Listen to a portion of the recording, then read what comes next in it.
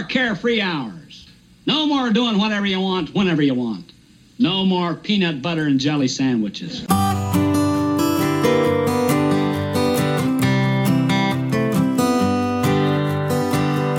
Well, good morning, good afternoon, or good evening, depending on when and where you're tuning in. This is episode 90 of the Blue Collar Executive Podcast, and I'm your host, Louis Talby Jr.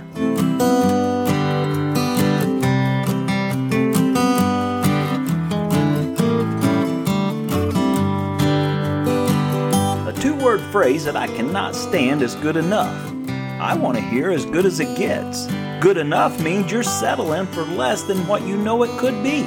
But good as it gets means that you gave it your all.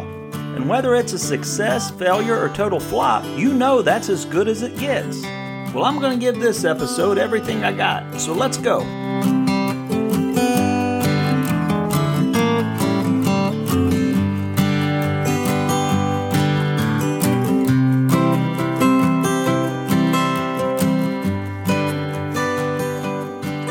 Growing up, a phrase that I heard my dad use so many times was, "Don't half-ass it."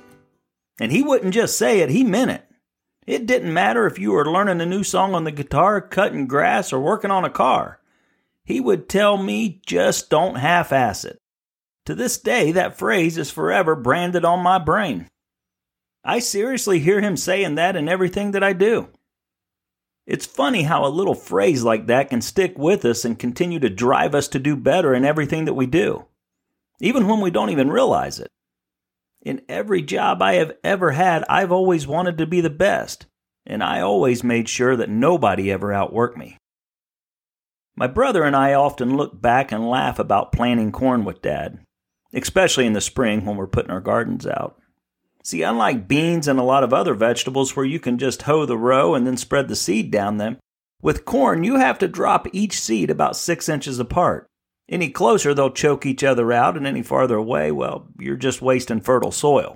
So when we planted corn, we had to walk each row dropping one seed at a time. And to ensure that you hit just the right spot, you needed to walk bent over. And any time that we would get sloppy and not have our backs bent, Dad would come over and bend them for us, with a nice pat on the back. And I'm not talking about an attaboy kind of pat. When I was a kid, I thought he was just being a jerk. But as I got older, I realized why he was like that. See, Dad grew up on a farm where every crop was their livelihood. So it was critical that no seed or soil was wasted. I mean, a good stalk of corn can yield you 3 to 5 ears. So when it's your bread and butter, every stalk counts. And you can't half-ass it. You know, perhaps this is where the division is between folks who are okay with settling for good enough and the others who won't settle for less than 100%. Growing up without many resources, it would be easy to see the consequences of taking shortcuts and doing things half-ass. On the flip side, if you've never struggled or had to count every crop to survive, you may not be as concerned or care that things are done fully. For me, I guess it's just a natural instinct, and I can only link it to my dad's constant reminder. My wife always says that I have 2 speeds in everything that I do, and that's stop or all the way. And she's right, I am always pedal down and shooting for the moon. Now, I have fallen short many times, but no one can ever accuse me of giving half an effort. You can never be fully successful at anything by giving half effort. It's just impossible. And perhaps even worse, when you only give half attempt at something and fail, you will always look back and wonder, could I have achieved that if I had given it my all? But what you'll find when you give your all is that you'll feel more accomplished, whether you succeed or not. I mean, the task may not be easier physically or mentally, but when you're fully engaged and give something 100% of your focus with no distractions, you will find so much more fulfillment. Again, even if it's a failure, even if it's a total disaster, you will know that you gave it everything you had, and that's the best you had to offer. And I know giving something 100% of your focus with no distractions is difficult, may even be impossible. At least for me, I struggle with this all the time. We are living in a world that is just full of distractions. And I constantly find myself double-tasking, triple-tasking, trying to keep up. I'm always reeling myself back in and telling myself to focus on the task at hand. So I know the struggle's real. They even have a medical term for it now called ADHD. but it's still no excuse for doing anything half-assed. God knew this would be one of our struggles when He created us. That's why He said, when you're following me, either be hot or cold. If you're lukewarm, I'm just going to spit you out. Now, that's about as clear a direction as we can get. I recently saw a great visual. It was a man going up 2 step ladders at the same time. He would take 1 step up on one ladder and then the next step up on the other. But after he got up so high, he was practically doing the splits and couldn't go any higher on either ladder. I guess you could say he was half-ass on each one. I thought that was such a great illustration to the point I'm trying to make here. We can never reach the top of either if we don't commit to one. Now, we can do both, but we only have the ability to do one at a time. Another place where this point is illustrated so perfectly many times is in the instructions book for life. Like, imagine being a fisherman on a boat like Andrew and Simon, and some guy just walks up and says, "Hey, follow me." They did. They just dropped their nets, jumped off the boat, and immediately became disciples. Now, I think if it was me, I would have some questions first. And I'd have probably been more like, yeah, that sounds fun, but I need to keep my business going Monday through Friday, so, I can hang with you on nights and weekends. But Jesus wasn't looking for part-timers.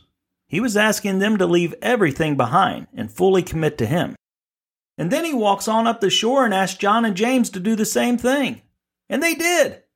They were with their dad working their nets. They had a big business operation going. But they set down the nets and said, "Hey, we're in, let's go."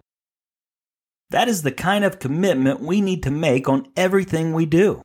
I'm not saying we need to make rash decisions like they did, but when we know wholeheartedly that something is right, we need to give our whole heart to it. None of us are perfect, so none of us will do things to perfection 100% of the time. However, that should never stop us from striving for perfection 100% of the time. There are many things that I've attempted to do and landed half-assed, or even quarter-assed, but I can guarantee I was shooting for 100% every single time. So I have no regrets and never have to look back and wonder what could've, would've, should've. I can't imagine anything worse than getting to the end of our journey and looking back wondering if the outcome would have been different if we had given our all. Win, lose, draw, or indifferent, I want to know that I gave my best. When I walk into those pearly gates, I want God to slap me on the back and say, "Nice work." I want to see my dad standing there smiling saying, "Your corn looked good, son." Friends, the bottom line is, if it's worth doing right. And we can't do it all, but whatever we set our minds to, we need to give it our all. Always remember, never half-ass 2 things. Just always give your whole ass to one thing at a time. And with that, we'll conclude another episode of the Blue Collar Executive Podcast. Whatever you go after in life, go after it with everything you got. And thank you so much for listening.